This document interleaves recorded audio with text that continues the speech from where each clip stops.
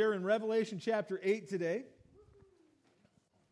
As we continue moving on, before we get into the Bible study, I want to say thank you again to everybody who helped get the upper room all ready and helped us move yesterday. We got all settled in last night. It was awesome. It was like a whirlwind at our house. Trucks showed up, people went in and took everything out and then did the same thing here. It was amazing. And so appreciate everybody's help, and we're stoked to be here on the property now. So back in chapter 6, we saw the scroll, the title deed to the earth, being opened as the Lord Jesus began to break each seal. And with each seal, we saw a direct result either in heaven or on the earth.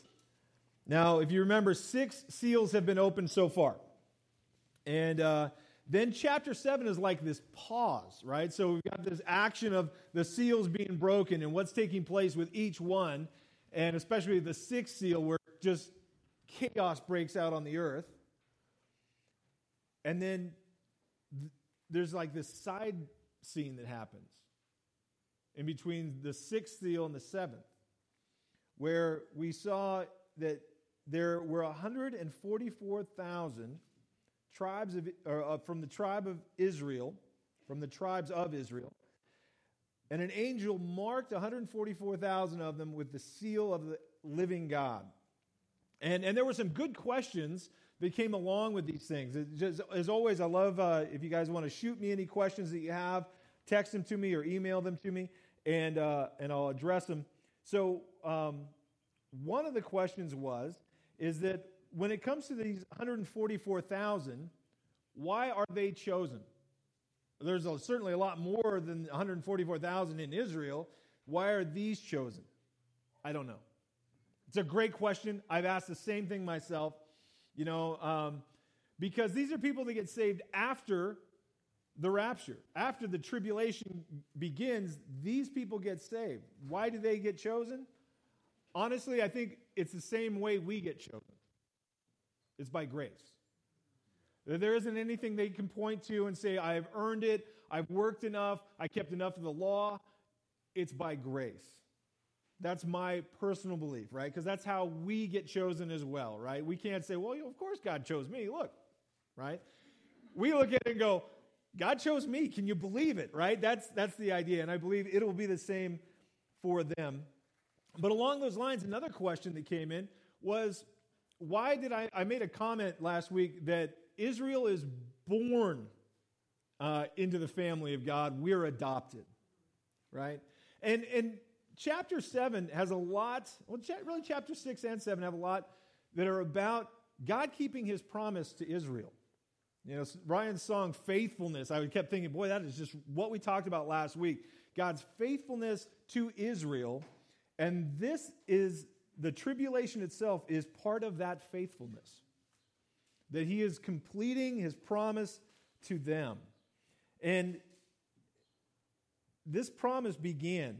Why did I say that they were born? Well, because God in the Old Testament was only dealing with Israel. He started with Abraham, right? And he continued through Abraham's line to work in Israel. But he wasn't working on a global scale. And we kind of forget that because in the New Testament, in the new covenant that we have, it is a global scale. Everybody's welcome. Everybody can be brought into the family of God. In the Old Testament, everyone was still welcome, but they had to be adopted into Israel in order to be in the family of God. Right? God was working in Israel, his children. He calls them his children. It's his nation, right? And through Israel, the world would be blessed. So that's why they're in a different category. I wouldn't say a different relationship, but certainly a longer relationship than us Gentiles who have been adopted in afterwards. And then one other question that came up, it's not concerning the 144,000, but somebody asked, hey, after the rapture, is anyone even going to notice we're gone, right? There's a worldwide earthquake. There's all the chaos that ensues. Are people even going to notice that every Christian in the world is gone? I don't think so at first. I think at first it's just going to be chaos, craziness. People are gone, dead, washed away, missing. But I think that after things kind of start to take order again, then it's going to surface that we are gone, right? That there's not enough bodies. A billion people have disappeared from the earth. I think there's also going to be eyewitnesses. They're going to be going, hey, I was in church and everyone was gone but me. Uh-oh. And now I want to go to church, right?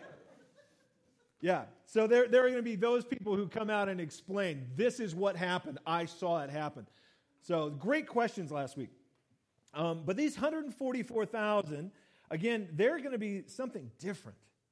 Man, they've got the hand of God and an anointing upon them that I don't think we've ever seen, or at least I can't think of an example that we've seen in the past. It's going to be like 144,000 Billy Grahams unleashed on the earth. And they are unstoppable. There's 144,000 at the beginning. When we see them towards the end, there's still 144,000. Not one has been lost. And so God is going to use them in a huge way to bring people to Christ, and I believe also to help Israel understand and bring them to that light bulb moment 3.5 years through the tribulation. We also saw the huge multitude of those who have come out of the tribulation. We've seen it in two places. So we saw that when one of the seals was broken, there were those who were under the altar. And it said that they were those that had lost their lives for the testimony of Jesus Christ, right? And they asked, how much longer, Lord, right? And he tells them, until the full number is brought in. Well, I don't believe that this is the full number that we looked at in chapter 7, but it's a lot. And so, again, these are people that have lost their lives during the beginning of the tribulation for their faith in Jesus Christ. But I love the fact that they're not demanding justice, and they're not speaking with regret about decisions they made for Christ. Instead, they are singing a song of salvation and of praise. That God is faithful, that He has saved them, right? And now we come to chapter 8, the breaking of the seventh seal, which then leads into the 7 trumpets to follow. So, let's pray, and then we will get into chapter 8. Lord God, as always, we've come here to hear from you, to know you better, to understand your word, and we pray that you would speak to our lives today. That as we study the future events that are still out ahead of us, Lord, that it would change who we are and how we understand you today. That we would be changed. And we love you, we give you this time, and we pray all these things in Jesus' name. Amen. Amen. So, chapter 8, the book of Revelation, starting in verse 1. It says, when he opened the 7th seal, there was silence in heaven for about a half an hour. And I saw the 7 angels who stand before God, and to them were given 7 trumpets. And then another angel, having a golden censer, came and stood at the altar.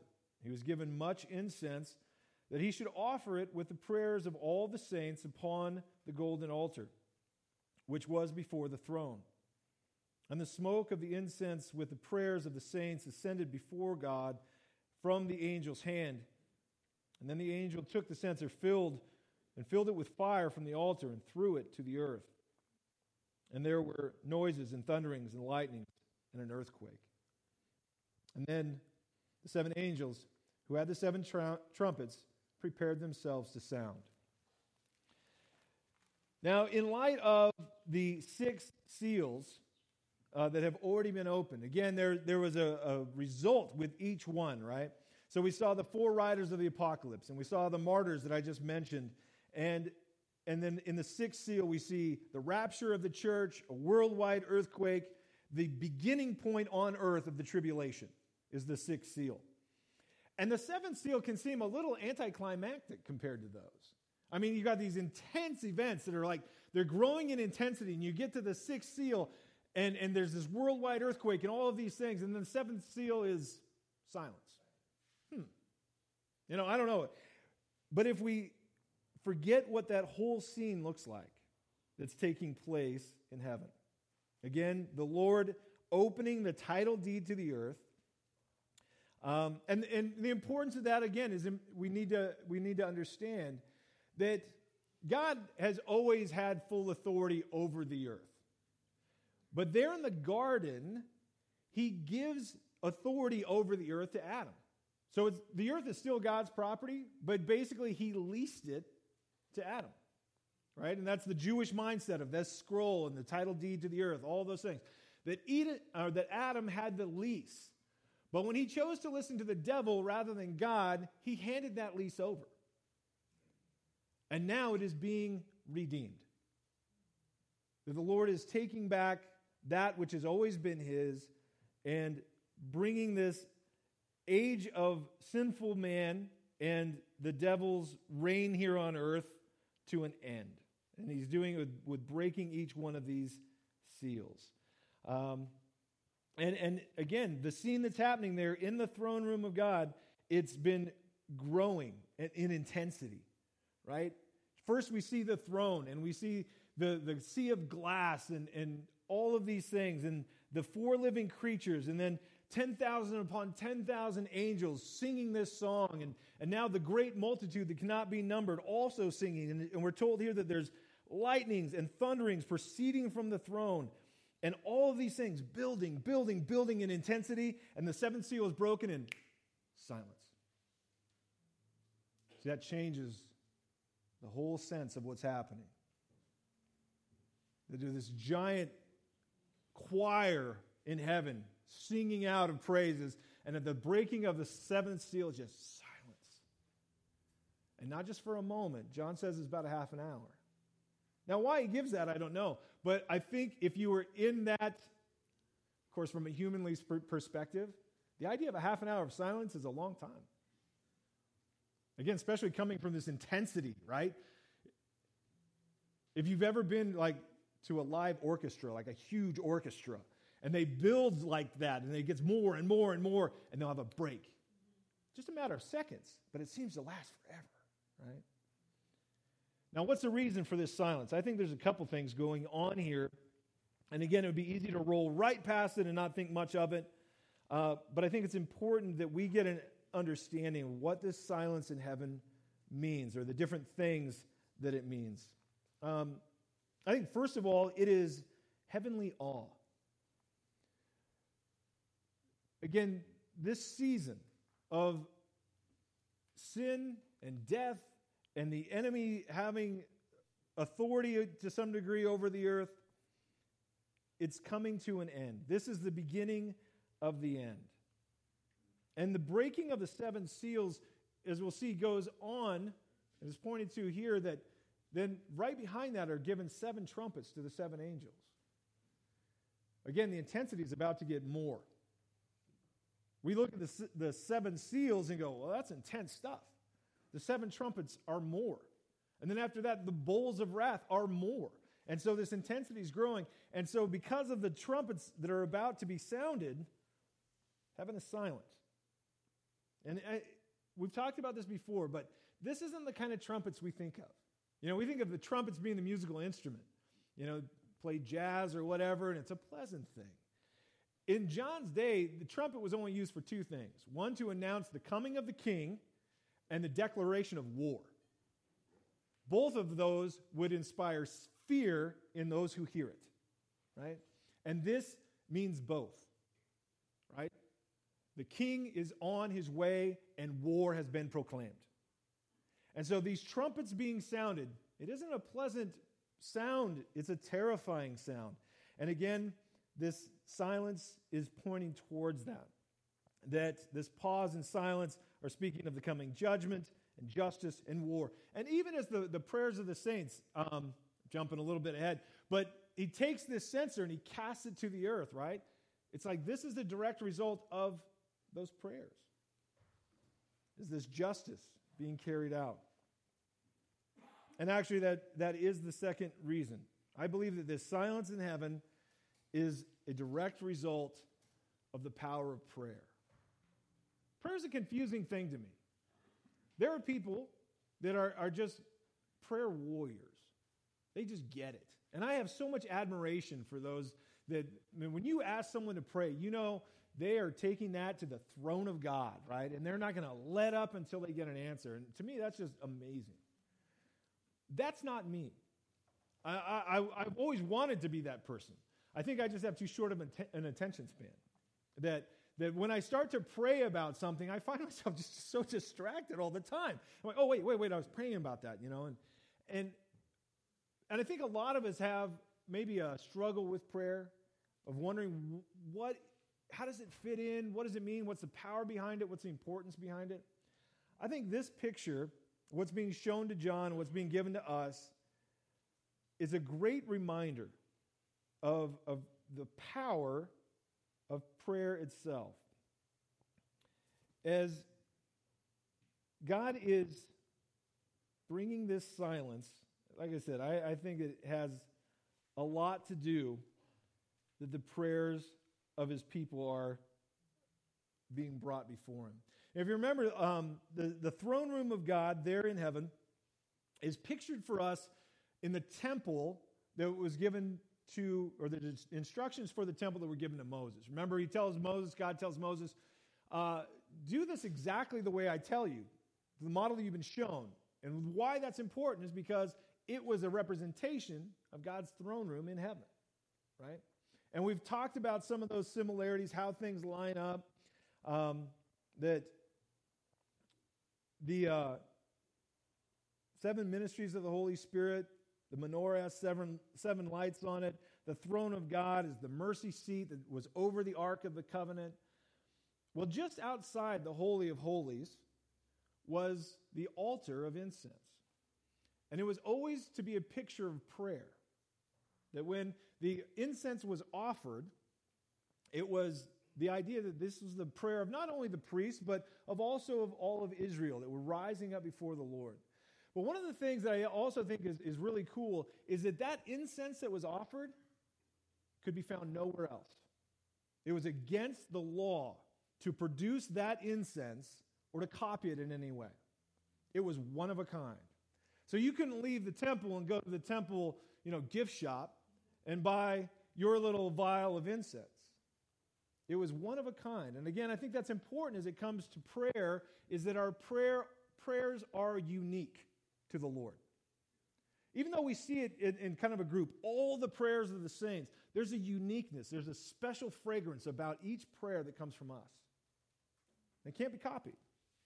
And so just because I don't pray like some other person prays, as long as I pray, that's what's important.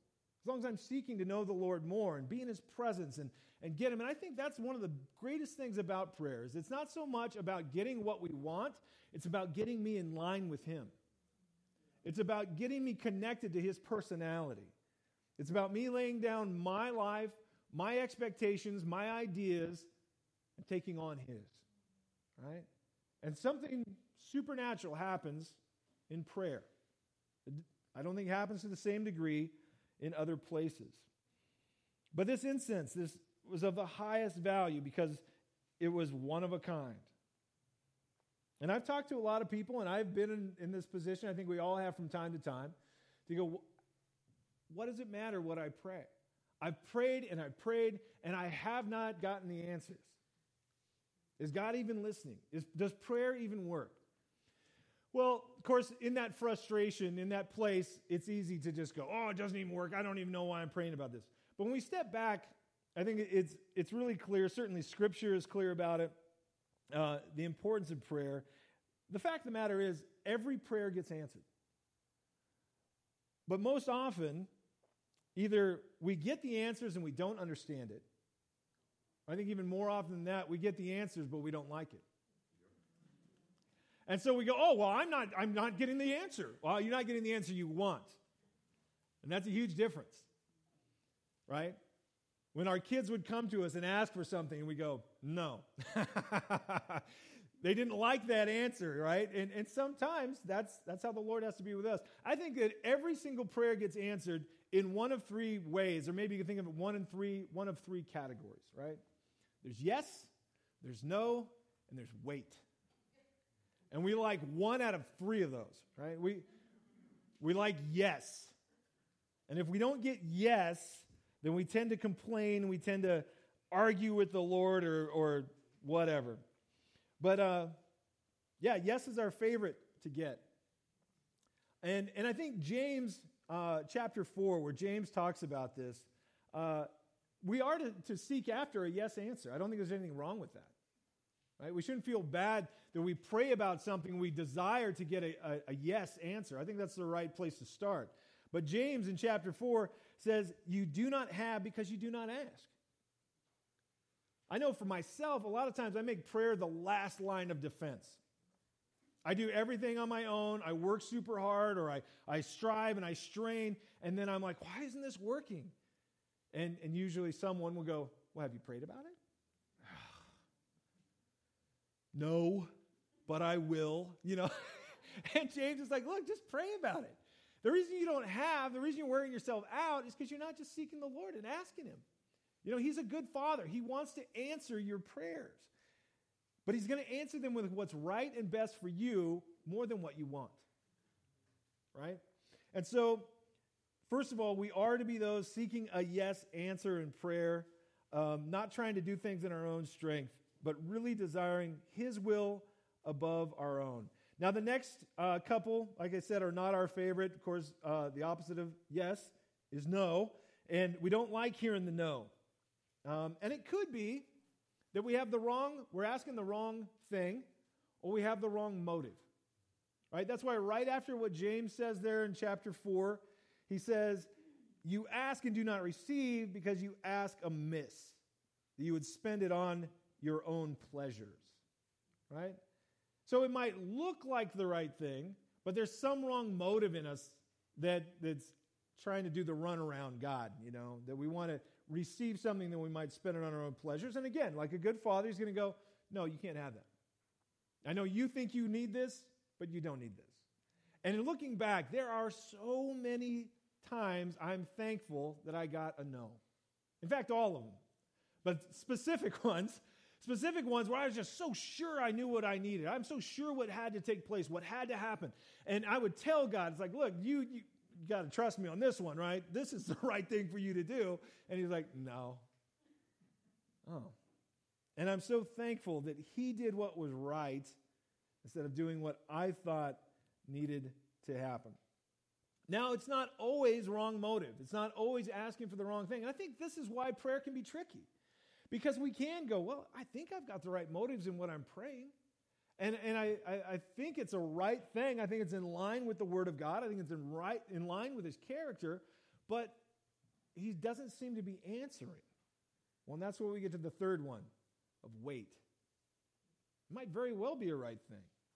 It might be in God's will. It's just not in his timing yet. And man, I think in some ways that can be the hardest one. A definite yes or a definite no, I get it. I might not always like it, but I get it. But a wait, I hate being in a holding pattern. Oh, well, is it like wait for a day or is it like wait for a year? Is it wait for longer than that? And then I start freaking out about that.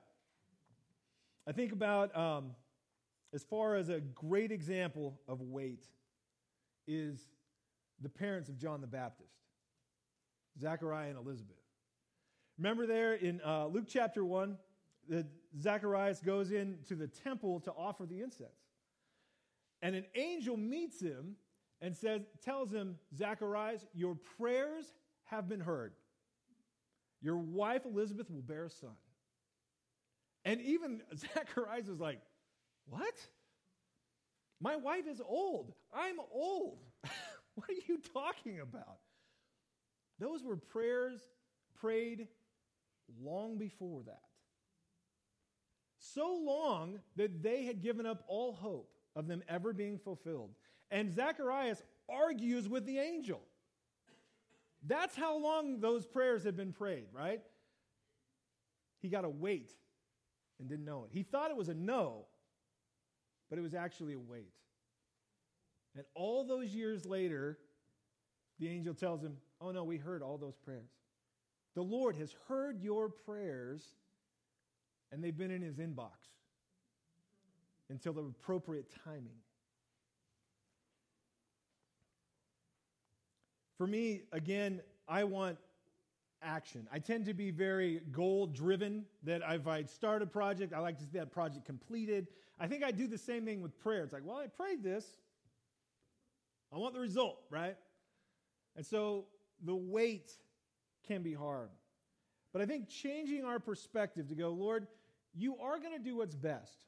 You're trying to get me in line with what you're doing, and so I want to seek your will. I want to seek you for a yes, but I'll trust you with a no or a wait.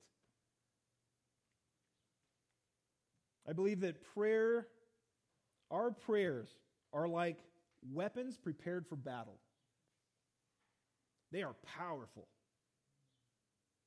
But it is God who knows when to bring them about for victory. We don't. And so when we send a request before the Lord, He knows exactly how to handle it. And for us to trust in His character, to trust that He's going to do this right, man, should put us at peace and not discourage us from prayer at all. Your prayers have been heard. And we see here in Revelation that this angel is given much incense along with the prayers of all the saints.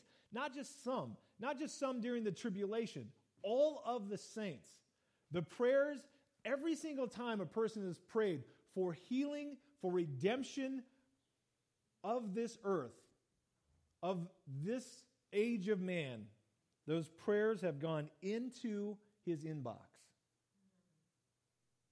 And now the time to answer them and to bring justice has come. This fallen world will be made right. And all those prayers have not been for nothing. They've been heard, and now they rise before the Father, this sweet-smelling incense, and as they do, all of heaven goes silent. Again, I think that tells us the power. The Lord God Himself, as the prayers of the saints rise before Him, He goes, shh, I'm listening. And we should never buy into the enemy's lie that our prayers don't do any good, or that our prayers aren't being heard, or that it doesn't matter what we pray for, God's going to do whatever He wants anyway. No, He hears them. And they are precious and powerful and important to Him. Verse 7 says, the first angel sounded, and hail and fire followed, mingled with blood. And they were thrown to the earth, and a third of the trees were burned up, and all the grass was burned up. Then the second angel sounded, and something like a great mountain burning with fire was thrown into the sea. And a third of the sea became as blood. And a third of the living creatures in the sea died, and a third of the ships were destroyed. Then the third angel, wait a second, I've lost my place. No, verse 10. Then the third angel sounded, and a great star fell from heaven, burning like a torch, and it fell on a third of the rivers and on the springs of water. And the name of the star is Wormwood. And a third of the waters became wormwood, and many men died from the water because it was made bitter. And then the fourth angel sounded, and a third of the sun was struck, a third of the moon, and a third of the stars, so that a third of them were darkened, and a third of the day it did not shine, and likewise the night. And then I looked, and I heard an angel flying through the midst of heaven, saying with a loud voice, Woe, woe, woe to the inhabitants of the earth, because of the remaining blasts of the trumpets of the three angels who are about to sound. The trumpets begin to sound, and like the seals, again, there is a direct result with each one. And some say, there are these ideas out there. We really talked about a lot at the beginning when we started Revelation, that some people will change the order, will change the timeline, will take things from one place to another. And this is one of those sections where people say, well, this is all symbolic. None of this is actually taking place in a real physical sense. Or they scramble up the timing and the placement. Well, here's the thing, and it's important to know this with all Scripture, but especially as we study the book of Revelation, that anytime something is symbolic, it's seen as symbolic somewhere else in Scripture. So we talk about the Lord, Jesus is armed with a sword, right? And we know from several different places in Scripture, the sword represents his word, right? This isn't just a one-off where somebody goes, oh, well, yeah, that's Jesus with a sword. That sounds good. It's seen throughout the New Testament, right? It's even seen in the Old Testament. And so whenever there's something symbolic, it's never a one-off. It's always found to be in other places in Scripture. And so to dismiss something and go, well, this is all just symbolic, it can't be understood, that's the wrong direction. Again, God doesn't want to hide his word from us. He wants to reveal it to us. And so it may take a little digging, may take a little study to find those other places, but in fact, they are obvious when they're symbolic. And if it's not that way, then we just take it in a straightforward manner, right? It says a giant mountain was on fire and it fell in the sea. Okay, I'll go with that, right? Why try and turn it into something that it's not? Or try and come up with some other things to try and explain it. And so with the first four judgments, they are of an ecological, they affect the earth, right? And, and so with all of them, it's directly the earth, the planet, the ecosystem, a third of the trees and grass, a third of the sea, a third of the water, a third of the sun and the moon and the stars. Now, some people will try and say that, these are only symbolic, or maybe they're all man-made. They try and again dismiss them. But that's the first four, and then the others will be upon mankind themselves. When the first one sounds, the result is hail and fire being cast to the earth, and it says, and they were mingled with blood. Now, it may very well be that the hail and the fire caused the result of blood, right? That them falling to the earth, striking cities, striking people. But again, we're not completely sure of all that means. A third of the trees and the grass are burned up. And this part of this could be man-made. Part of it could be a natural event, a meteor shower, a meteor storm, asteroids hitting the earth, those kinds of things. A couple of things point to that.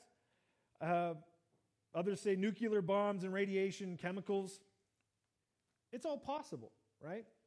But I think it's also important for us to know it's not just natural events. These are of a supernatural nature.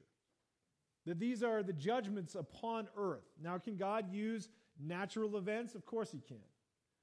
But to try and explain them away as only being natural or only being the effects or a direct result of mankind is to miss out on the supernatural aspect of what's taking place here with each one of them. The second trumpet, there in verse 8, says something like a great mountain. Again, this could be a meteor falling to earth. Whatever it is, it's hugely destructive. Even John, as he sees it, he doesn't just say it's a rock. He goes, it was a mountain. It was massive, this huge thing falling into the sea, and it was on fire. So this huge event takes place. It kills a third of everything in the sea. And it destroys a third of all of the ships. Whatever it is, again, those along any coastline, it's not going to be good for them. Tidal waves and destruction. Again, as people try and explain this away sometimes, they'll say, well, this is probably only speaking of the Mediterranean Sea or the Sea of Galilee. Because, of course, that's all John knew about. And I think this is an important point. It's a little bit of a sidetrack, and I can see why some people would say that. But here's the thing. John is not taking this message from the Lord, then figuring out what it means to him and delivering it to us. John's the mailman. He's taking the message from the Lord and giving it to us, even though he doesn't understand it all, right? So John isn't going, oh, well, the only sea that I know of is the Mediterranean. It must just be that. He's not changing God's word. He's not interpreting it for us. He's taking what's given to him and he's delivering it. Now, while John might have limited knowledge, a limited viewpoint, God does not. And everything else in the book of Revelation is on a global level. So he isn't just speaking of these judgments and these things taking place around Israel or just in the Middle East. This is worldwide. And I can't think of any reason that this would be seen as anything different.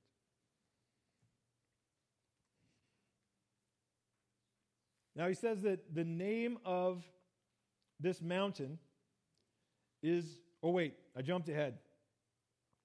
The third trumpet sounds, and a great star fell from heaven, burning like a torch, there in verse 10. On a third of the rivers and springs of water, and the name was wormwood. Wormwood just means poison. Again, people try and take that in some weird direction sometimes. It just means poison. And even the word bitter speaks of poison. So when it says that the water became bitter, it doesn't just mean bad tasting. It doesn't just mean salt water or something like that they became poisonous. Again, people try and explain and go, well, it's nuclear fallout from a bomb, or it's some other type of chemical warfare. Could be. Then again, it could be something that's unseen by man, but John sees from heaven, like the 4 riders that went out. As it talks about a star that fell from heaven. The wording there is similar to speaking of Satan being cast from heaven to the earth. And again, it's just a possibility that this might be a judgment that isn't necessarily seen by man.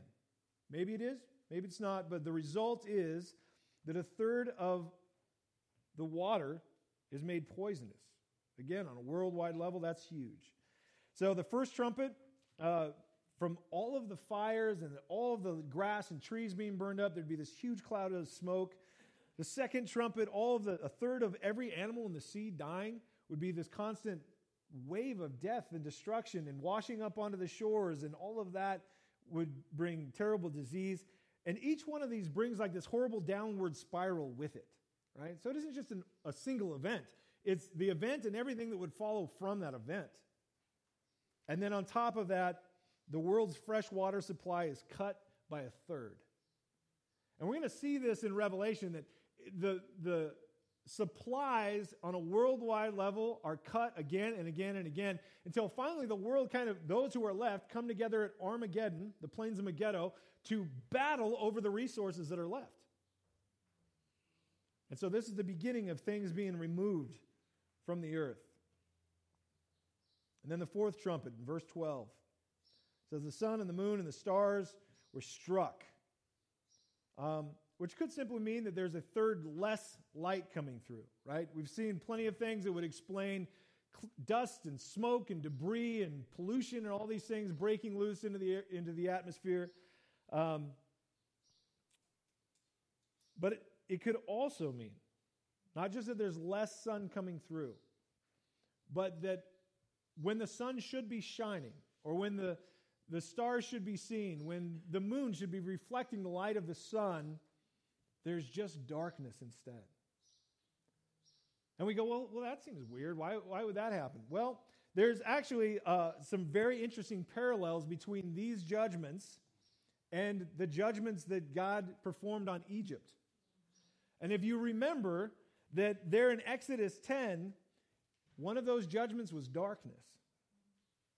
That there was no light at all in the land of Egypt. The Israelites had light, but Egypt did not. And there's a description, and I tell you what, it creeps me out every time I read it, that it says that darkness could be felt. It's not just darkness like we think of darkness. It's a supernatural darkness, that it was tangible. There was something to it that you could feel it on your skin. And I wonder if it isn't this that's happening again, right?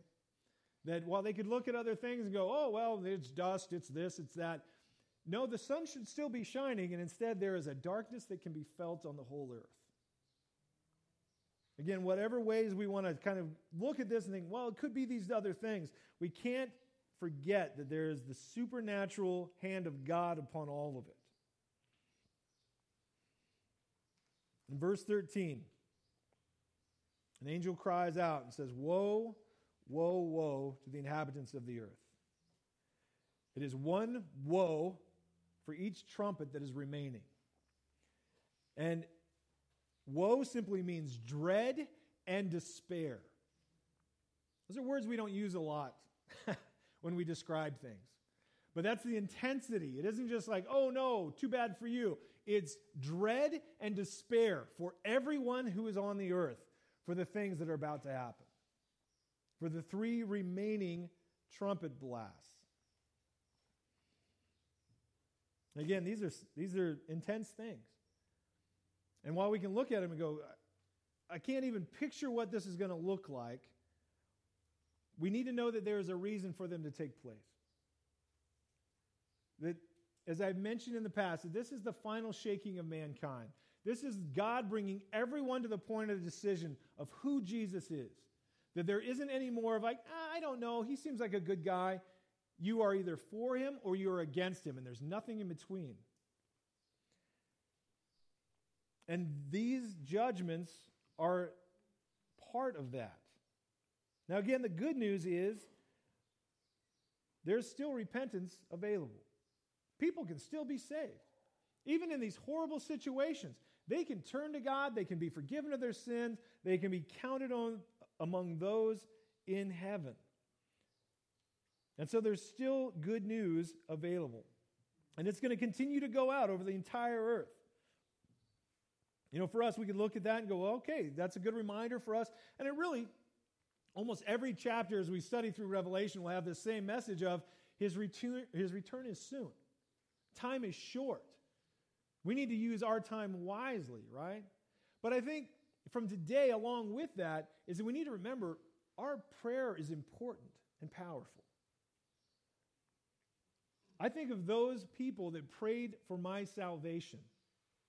I think of people that approached the throne of God on my behalf, that my eyes would be opened.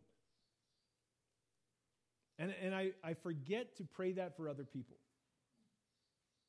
I think it's up to us, again, to attack the gates of hell with all we have until we're taken away. And prayer is the greatest weapon that we are given. Right? And so for us to take it seriously and go, Lord, my prayers count. I believe your word.